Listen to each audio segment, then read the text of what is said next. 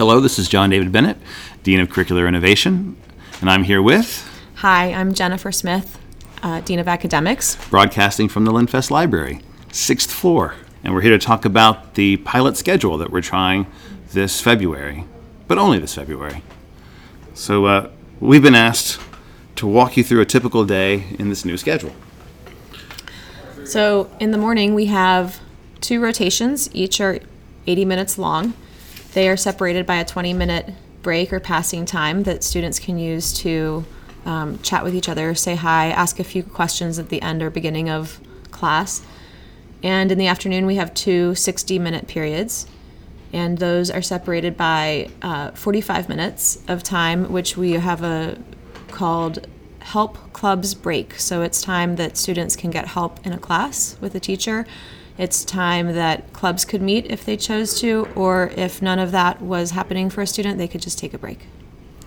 Some early feedback has been from students. I've heard them say that they've enjoyed the pace of it, I agree. of the day. That the long breaks between classes gives them time to process, maybe check in with the teacher, ask a question, have a conversation before they go on to the next stop. So the timeline for this pilot is... It ends at the end of every Marshall Week, which will be The end of February. end of February, yeah. February 27th, I think. Right, and we won't be continuing with the schedule in March or April or at any point in the spring because we want to gain feedback about what worked and what didn't. Yeah. And in fact, it's unlikely that this exact version of the schedule will be what we end up adopting later on. But what we hope to do is to better understand what parts of it worked well and what parts of it were not as good. Yeah, so we have a group of faculty who will be leading the collection of feedback, and we've talked about how important it is for us to consider the individual components of the schedule more than perhaps the entire schedule, like the length of the classes. They're either 80 minutes or 60 minutes, the long breaks between, the long help period, just things like that to see what parts resonated with people and what seemed not as good. Yeah. So we were asked as well if all grade levels and faculty members are participating in this change. Yes. Yeah, it's a school-wide. Yeah, school-wide. Yeah. And maybe this is a good time to talk about, is it better to have shorter rotations for the younger kids or shorter rotations or longer rotations better? In all honesty, the research doesn't suggest that one is better than the other. It depends on how the teacher uses that time. We are, though, hoping to move the school in a direction where kids are doing more project work.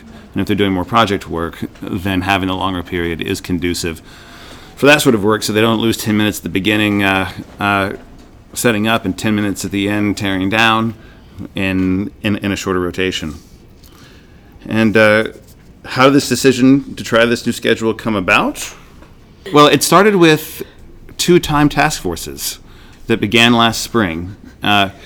And actually, every element of the new this is really important. Every element of this pilot schedule came from those 2 time task forces, and those task forces were populated by teachers And students. And so they wanted to try the longer rotations. They wanted to see what it felt like to have a little bit more time getting back and forth between classes. One of the common complaints is time, is that it seems like there's not enough time in the day. There's not enough time between classes. There's not enough time to get to PGAs. And even if you do have time for all of those things, there's no downtime.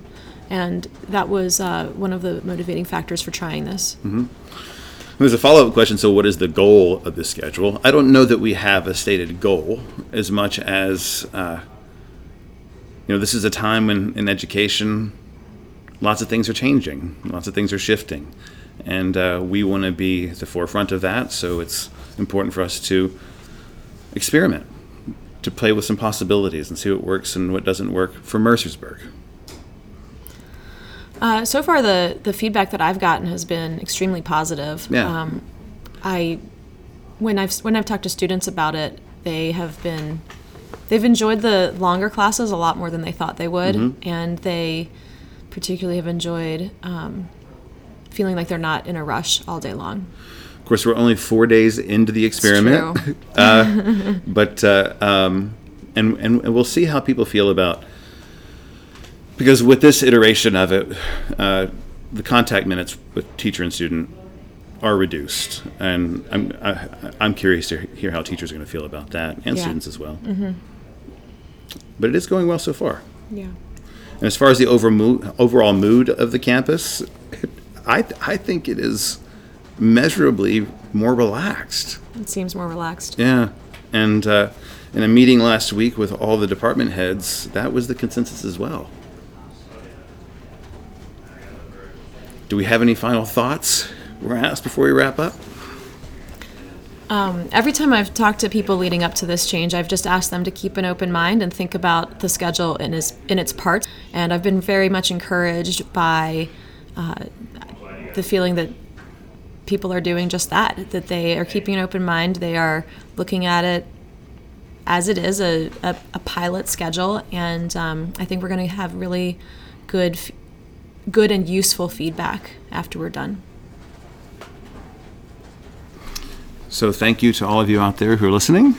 Again, I'm John David Bennett. Thank you, Jen. Thanks, John. Thanks, John David.